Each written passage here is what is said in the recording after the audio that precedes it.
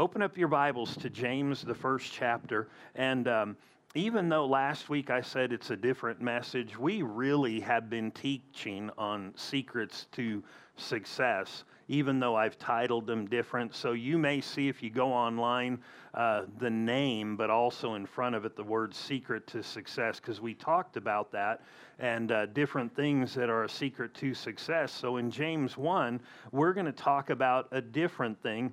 And I've been a student, I guess you would say, of the Bible for a number of years, and I've been fairly diligent to study and look at scriptures and see different things in the scriptures over the years, meaning this: there are things that I've seen recently that I didn't see years ago, and I've read the verses hundreds of times. And this is kind of one of those things where there was more light. And as I was reading and preparing and getting this, I was like, wow, James, the first chapter, really is a book. In that first chapter, he's talking about seeds.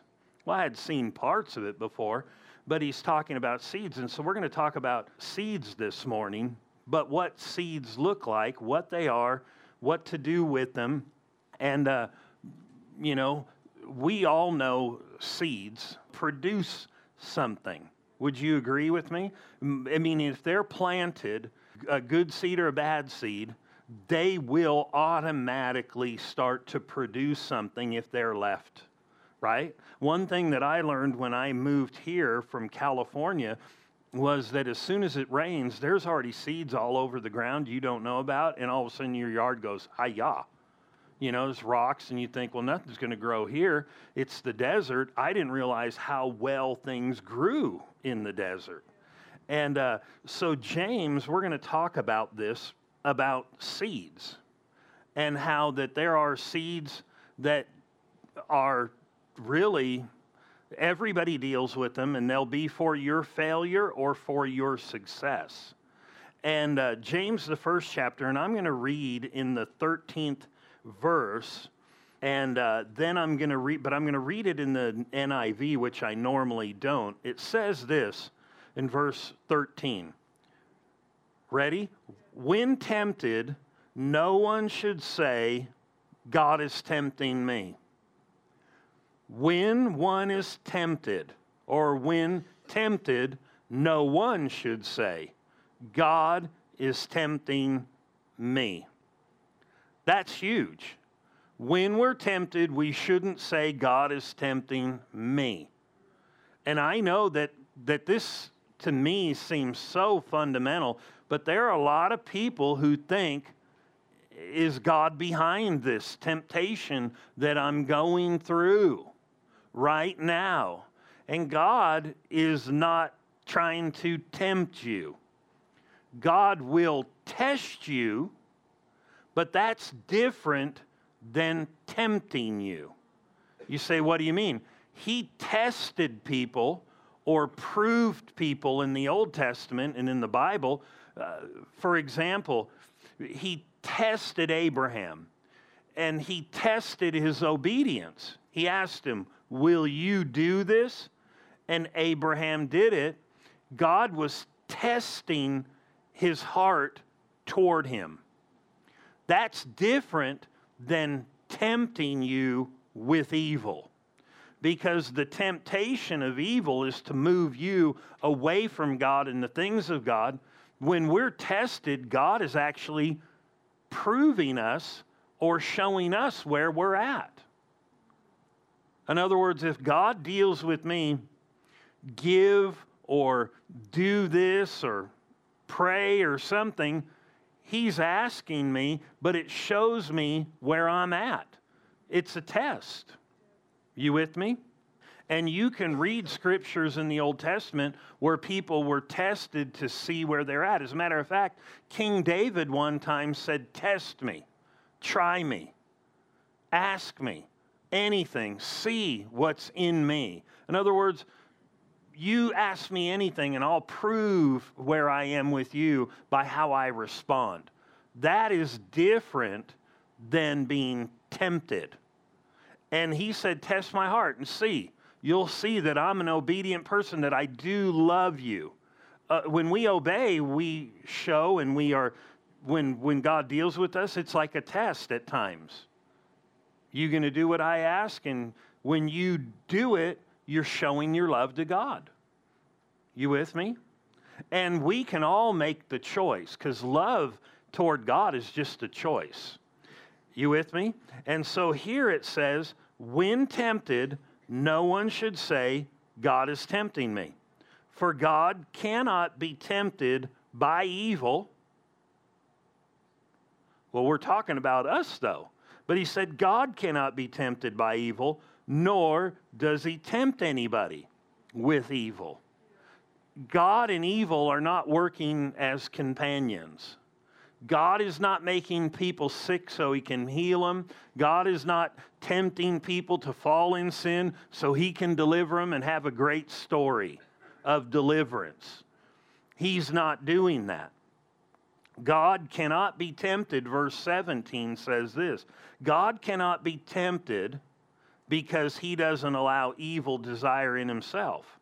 And so when it says in verse 17, every good gift is from above, coming down from the Father of heavenly lights, who does not change like shifting shadows. The NIV says.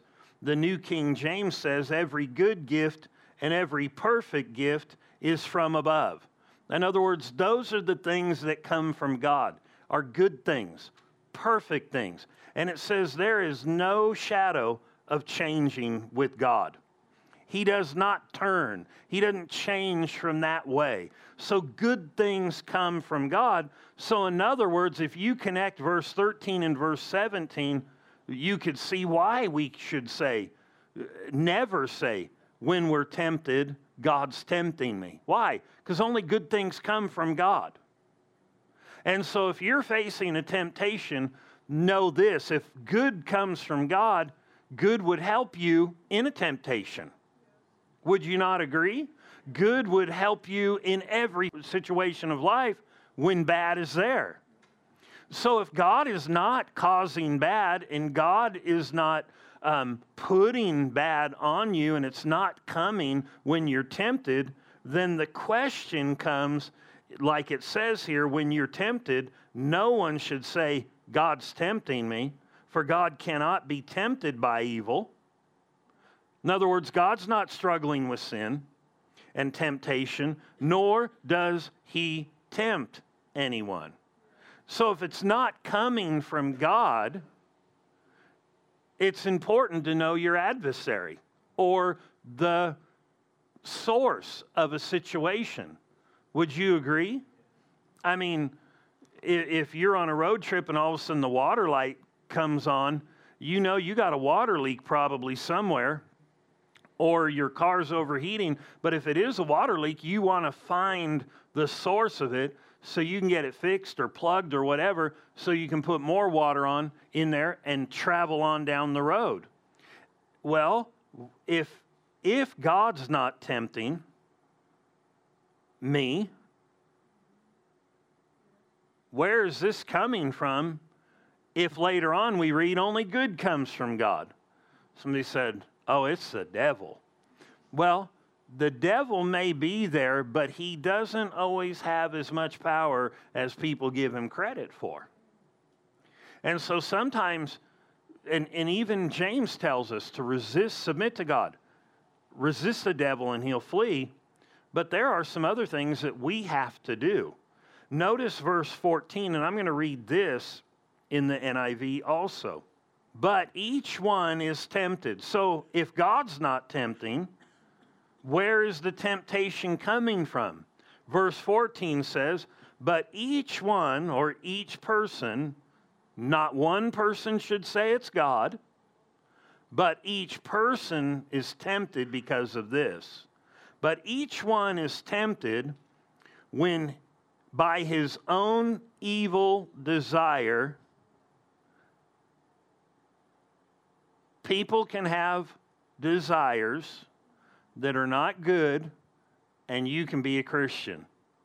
They're not of your spiritual new life that you have in Christ, but you live in a world that if you feed your mind And just because you live here, thoughts can come to you. You have to recognize you got to be careful of some thoughts, because some thoughts are not good. They produce desires. And those desires have a dragging effect, have a pulling effect. And so he said here, but each one is tempted of his own evil desire and is dragged away. And notice this phrase, and enticed. I believe that enticing there could be the enemy. And it would be this way. People know, and this I know does not cover everybody in here. Hey, there's a single person. I'm saved. I know I'm not supposed to be with unsaved people, and we start reasoning, they're good looking, they're moral, they're pretty good, it will work out, and you start entertaining. What does that do? It produces a desire. Is it a right desire? No, and if it's not, it's evil. Somebody said, well, that's not too bad. We should identify things the way the Bible does. That's evil. But if you're not careful, you get this pull and you go, that's wrong. I know I shouldn't be doing that, but now I've got a desire because I keep entertaining it. And if I keep entertaining it, he said, you'll get enticed. You'll get enticed. Some people wonder why good people fall into sin. It's not because they're evil per se, but they start entertaining things they shouldn't. You know, they got delivered from alcohol, but they keep entertaining, and the thought comes to them, and so when they go into the liquor store, they walk by all the beer selection, and they look at all of them, and they're like, I used to be addicted, but I'm free. Oh, I remember this. And they start entertaining it, then it starts pulling. It has a dragging effect. You with me? I'm convinced of this concerning these scriptures here about developing desires that are improper, is that there are things that God deals with individuals about that are different one from another, that we shouldn't do. Like in our day and age, we're not like Samson in the sense where God's saying, don't cut your hair. But that was unique to him compared to others. And when he did cut his hair, he was done for. He had lost his strength. Then he had to let it grow back. Well, there are some things that I believe God can deal with you about that are distinct to you that are not distinct to others. There are some people who can go out and golf, and they golf, and it's no big deal, and they maintain their walk with God, and it's great. And there's other people, they barely start golfing, and I know people like this. They're like, man, God keeps dealing with me not to do it, to give it up. I'm like, you should give it up. You know why? God knows how you work and what this will do to you. And, somebody else, it could be watching a certain sport. Yeah, but everybody else is watching it. Yeah, but if you know, don't, be careful. And not just be careful, because that's the wrong thing. If you know, don't go, okay, I'll be careful and watch. No, God knows that if you entertain that the way you are toward it, it may produce such a strong desire, it will have a dragging effect. Well, where is this dragging? It's dragging people away from God, away from the things of God, to a different life and a different lifestyle. And where does this dragging come from? From the devil? No. As a matter of fact, the devil couldn't entice you if you didn't have the desire. And you can have desires built in or cultivated in you that you would think, why do I desire this? I remember hearing a story about a movie star who has loads of money, but they just liked shoplifting and they got arrested for it. It makes no sense, but there was an evil desire that had been cultivated, and they followed it, and it dragged them to a place of doing wrong. You with me? And so how does this work? How does this happen? Notice this. But each one is tempted when, by his own desire, evil desire, it says, he is dragged away. It starts pulling those desires. So you need to recognize what desires you have. Are they good? Are they right? Are they bad? And recognize it's better to deal with desires that are not right before they start in action. But you notice it started pulling, dragging away, then they got enticed. Notice this. Then after desire has conceived. That's a huge statement. It gives birth to sin. Well, in this context then, evil desires that are produced through thoughts are seeds. And if they're left in you, they'll conceive. They'll start, when something is conceived in a woman, a baby starts to grow. We were all that. Unless there's a test tube child in here, then we'll have to talk to you and change this message later. But if everybody was born through a woman, which is the normal thing, which is virtually 100%, seeds got in there, there was a conception, and something started growing. And if left, it would produce life. The life would come into the earth, we'd see, and we'd all rejoice. But notice this. It doesn't say that here. It says, then after desire has conceived, it grows, it gives birth to sin. Why is it sin? Because what was conceived was evil, was a wrong seed. There were groups of people in the church over the years, in the church world, that they wouldn't allow TVs in people's homes. They'd called it television. The antennas, when they had antennas, those are like the devil's horns. You don't want that. You can't have that. Don't go to the movie. That's where all the sinners go. Well, I don't think that that's totally right. But for sure, it's totally not all wrong. Because the TV can be a good tool. You could watch something wholesome. But there's a ton of junk in there that can feed you stuff that can produce and feed evil desires. I mean, if I have a desire for certain wrong stuff, I can feed it just by watching the wrong things on TV. It becomes a real easy channel to get it in. Or the same thing would be true with the internet, right? Or your phone, whatever the avenue. And what that does is it starts feeding the desire. The evil desire. Evil desires do not produce good stuff later. Notice this. Then after the desire has conceived, but remember, it was called evil desire. It gives birth to sin. What does sin mean? It means miss the mark. And sin, the action of it, when it is full grown, gives birth to death. Death is the absence of the life of God. It is something of the fall of man. It is something that can be measured in various different ways, but no matter how you slice it, like Snickers, it comes up sin. Somebody said, well, that's peanuts. Yeah, but you get the idea, right? No matter how you slice it, it produces something not good.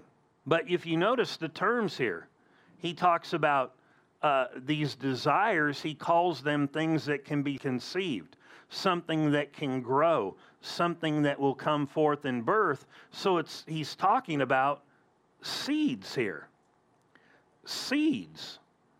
And he's saying that desires are a seed. Desires get formed out of different thought patterns. Now, you can have good desires or you can have bad desires. You can have desires that are neutral, but here he's talking about bad ones. What's he trying to do? This is the only letter in the New Testament written from a pastor, James, to the church. All the others were written from apostles that traveled. Here this guy is helping the people in the church when they're tempted. What do? We're tempted. Well, how do I live? What's my problem? Why am I always tempted?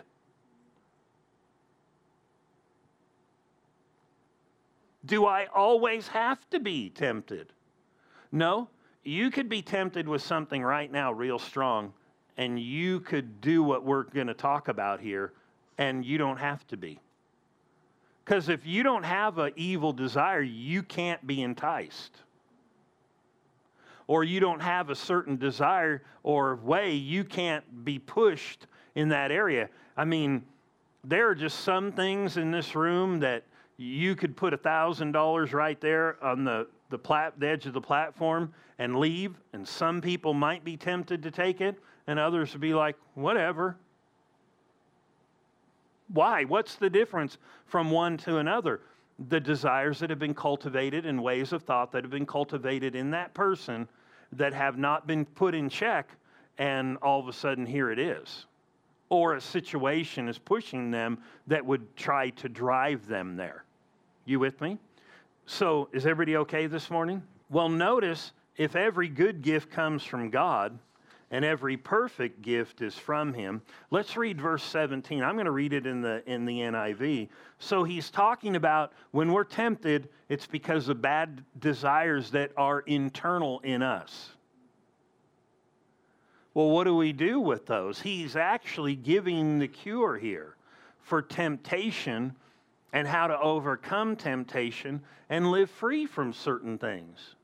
There's some people who deal with lust year after year after year, and there's other people who get victory over lust.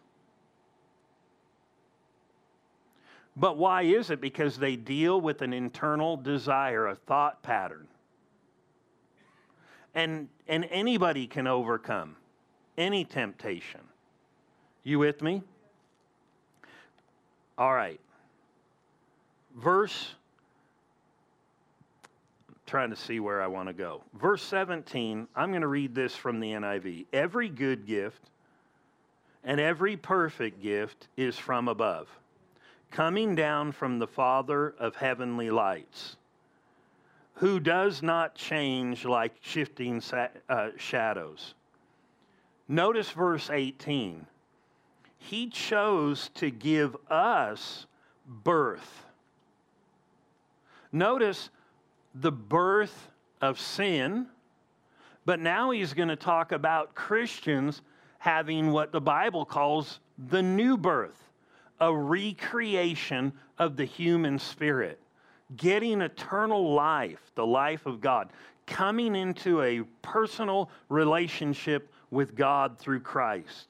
He said he chose to give us birth through the word of truth, that we might be a kind of first fruits of all he created. Notice that phrase. He chose to give new birth through the word of truth. Well, why are we called to be a witness and tell our friends, tell our neighbors, and invite them so they can hear? Why?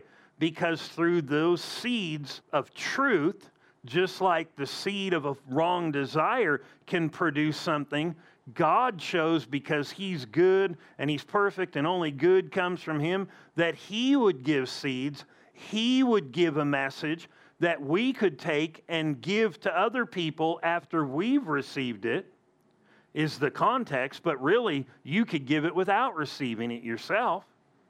In other words, you could take and throw seeds in the ground and not eat the seed yourself. But he's saying here, God only gives good, and as a matter of fact, he's not producing the death. What he did was he gave the seed of truth, the message of the gospel, and by it, through those seeds, it says he chose to give us birth through the word of truth. Now, Peter says it this way in 1:23 of 1 Peter 1:23. In the Bible, it says, you were born again of an incorruptible seed. the Word of God that lives and abides forever. So we're talking about seeds and we're talking about success. And somebody said, well, we've only talked about failure so far and about getting saved. Well, he didn't finish.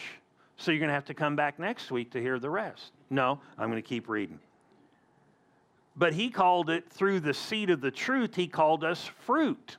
In other words, we grew, we got saved, we got new life. The truth prevailed in us. We received Christ and we changed, meaning we got new life. Well, if God chose to do that, well, that's great. I got new life. But what about these evil desires? Well, notice the evil desire is called a seed, and he uses terms about giving birth and so on. Then he talks about what we call salvation or the new birth, and he talks about the seeds of truth, but he didn't leave the thought there. Evil thoughts, evil desires produce evil stuff. As a matter of fact, in the Old Testament, in Genesis, before the flood, it said that the people's desires and thought were continually evil, and therefore they practiced evil on the earth. You want to change what you practice? It's not that hard, meaning you can do it if you'll apply yourself. James 1:21, in the King James, it says, therefore lay aside all overflow of wickedness and receive with meekness. Notice this phrase, the implanted word. The implanted word. The implanted word. Desires are implanted in us. And if they're left there and focused upon, they'll grow. The gospel was implanted. You heard it. You received Christ, or you can, and then you got born again and were made new, and now you're, like God said, you're fruit from the dead through this truth. Now he's talking about how that the word can be implanted in you after new birth, and it can begin to produce something. Well, how is it implanted? It's the same way. Notice this. He said, receive the word with meekness. Meekness literally means don't argue against the truth. In a simple form, when the truth comes, learn not to argue with what God's saying. Receive it with meekness. Humbly accept the planted word, which can save you or bring wholeness to your whole life. Notice verse 22. I'm going to read it again in the NIV. It says, do not merely listen to the word and so deceive yourself. So now he's saying you got to hear the word, but if all you do is only hear the truth, you are self-deceived. Can you be saved and be deceived? Yeah. One translation reads it like this. Self-deluded. How could you be deluded as a Christian? You know, have you ever been to like a store where or a place where they have those soda fountain things where you serve yourself or whatever, and you go get it and you go back and you sit at your table and you're thinking Pepsi, because you wouldn't think, yeah, Coke, right? Pepsi, it's going to be good. And you take a drink and you're like, ooh, this is wrong. And you're like, there's something missing. It's diluted. And how many of you go, well, I'm just going to drink this anyway? Most of us would, right? Because we just don't want to cause a rift. And I'll just drink it. I'm not going to say anything. I'm going to go back and get more, just like that. No, you would question, why is this diluted? I can't have this. I paid for something. Something else belongs to me than this. Right? And if we don't, at least maybe we wouldn't say something to them about that, but we may go dump it and try the root beer, because we wouldn't try Sprite, because nobody likes Sprite, right? So you tried the root beer, and you'd go, okay, this is not diluted. Nobody's saying amen. You'd think somebody likes Sprite or something, but the fact is you expect it to not be diluted. But if we live our Christian life, and all we're ever doing is hearing the word, but we're not doing the next part, we're deluded. We're not getting the full of what it's supposed to be.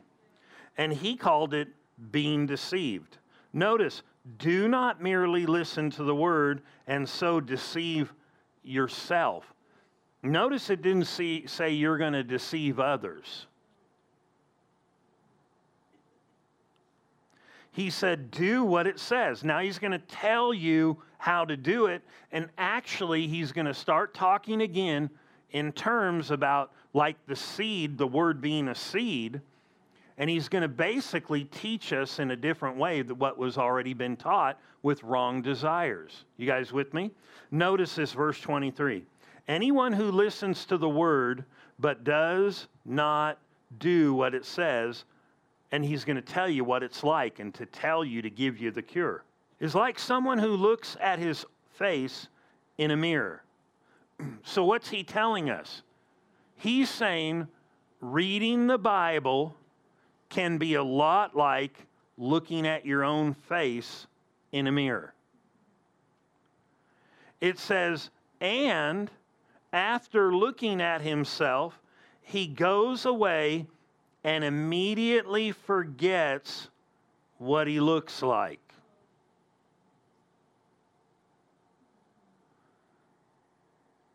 He said, reading the Bible and not doing it is like looking in the mirror, seeing what you truly are.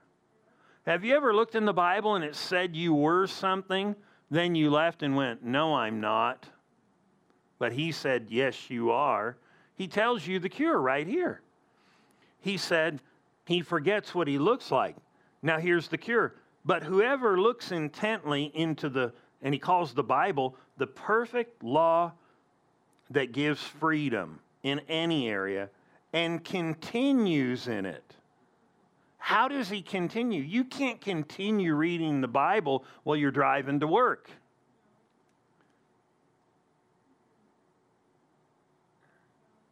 I mean, I've done it before when I lived in California. When I first got saved, I remember having my little New Testament, driving down the freeway, reading a little bit, and then putting it back, and then read a little bit more. I had a friend drive by me and said, dude, were you reading when you were driving? I was like, yeah, doesn't everybody?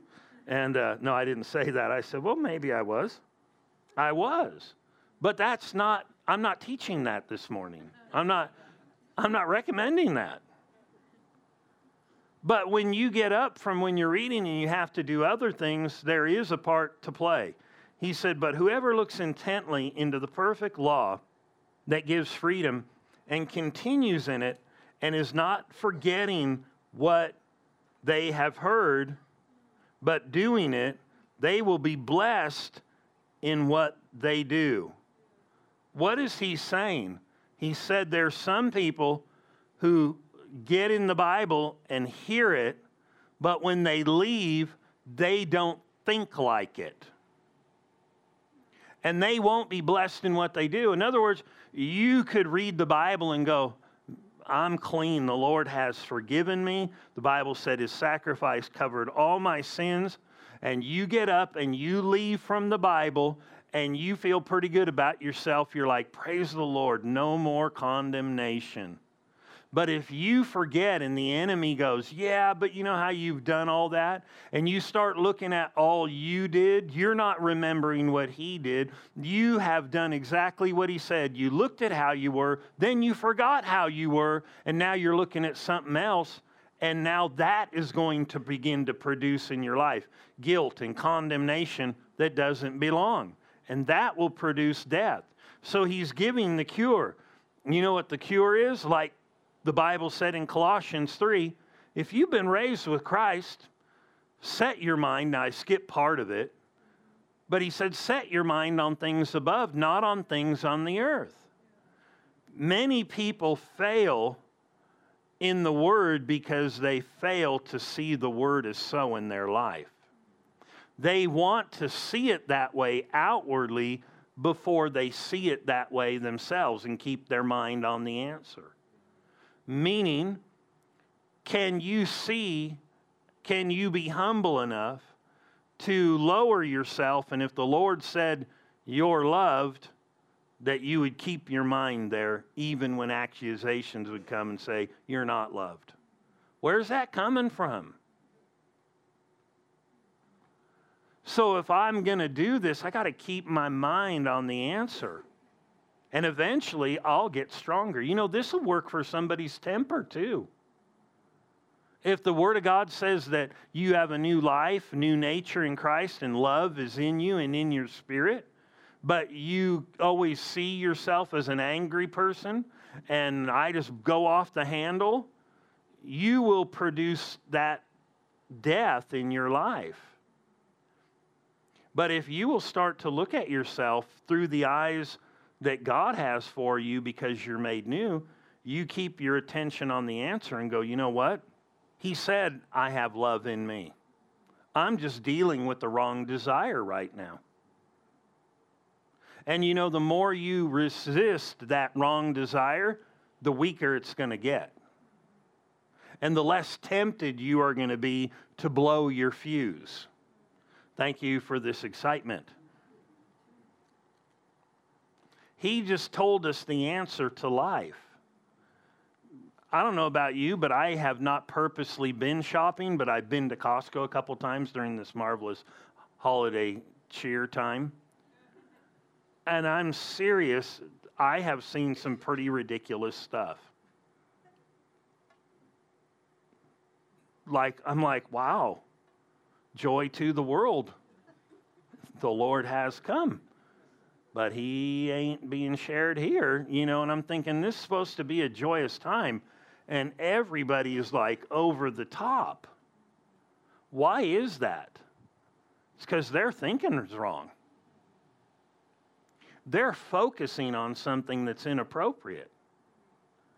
And what it's doing, it's allowing them to act out in ways that are not helpful for them or the people around them. You with me? God wants for you the eternal life that's in you to flow through you. This is how it works. Is everybody okay this morning? And you should never condemn yourself, but realize this, like he said here, if you'll continually look, when you close the book, see yourself the way God says you are, and it's not bad in case you're wondering, your life will change. You'll start giving birth, or in other words, producing in your life wonderful things. And it can happen. I said, it can happen. I said, it can happen. Some people aren't sure. It can happen. You know, some people can be bound with certain things. I've met people who are bound with depression for years. And to tell them you could be free is almost like a fairy tale to them. It's almost like you're lying. Somebody else is bound by depression and somebody else by lust or something else. And you tell them you could be free. You could be free from drugs. You could be free from this. And they're like, no. They don't realize if they're in the Lord, they've got the answer. And there is a way not to kind of push it down enough to survive, so I can start living, but literally win. To where you might be pushing it down at first, but eventually, I'm free from this. I have cultivated new seeds, and those seeds are bringing forth stuff in me. If we're called more than conquerors, God wants you to win. He does. You with me? He wants you to win. And if there's anything that people should realize, there's hope for peace in your life. There's hope for health in your life. There's hope for victory in your life. Hope is a dream of something that can be. But I don't know about you. One thing about all this seed stuff here is it seems like there is a process of germination, development, and birth. And you might be giving forth birth to depression. You can plant new seeds and eventually, start starving the ones that are there. And in time, come to the place where you're producing peace, God's peace in your life. Real, for real. But you're going to have to read and learn to be disciplined to keep your mind on the answer.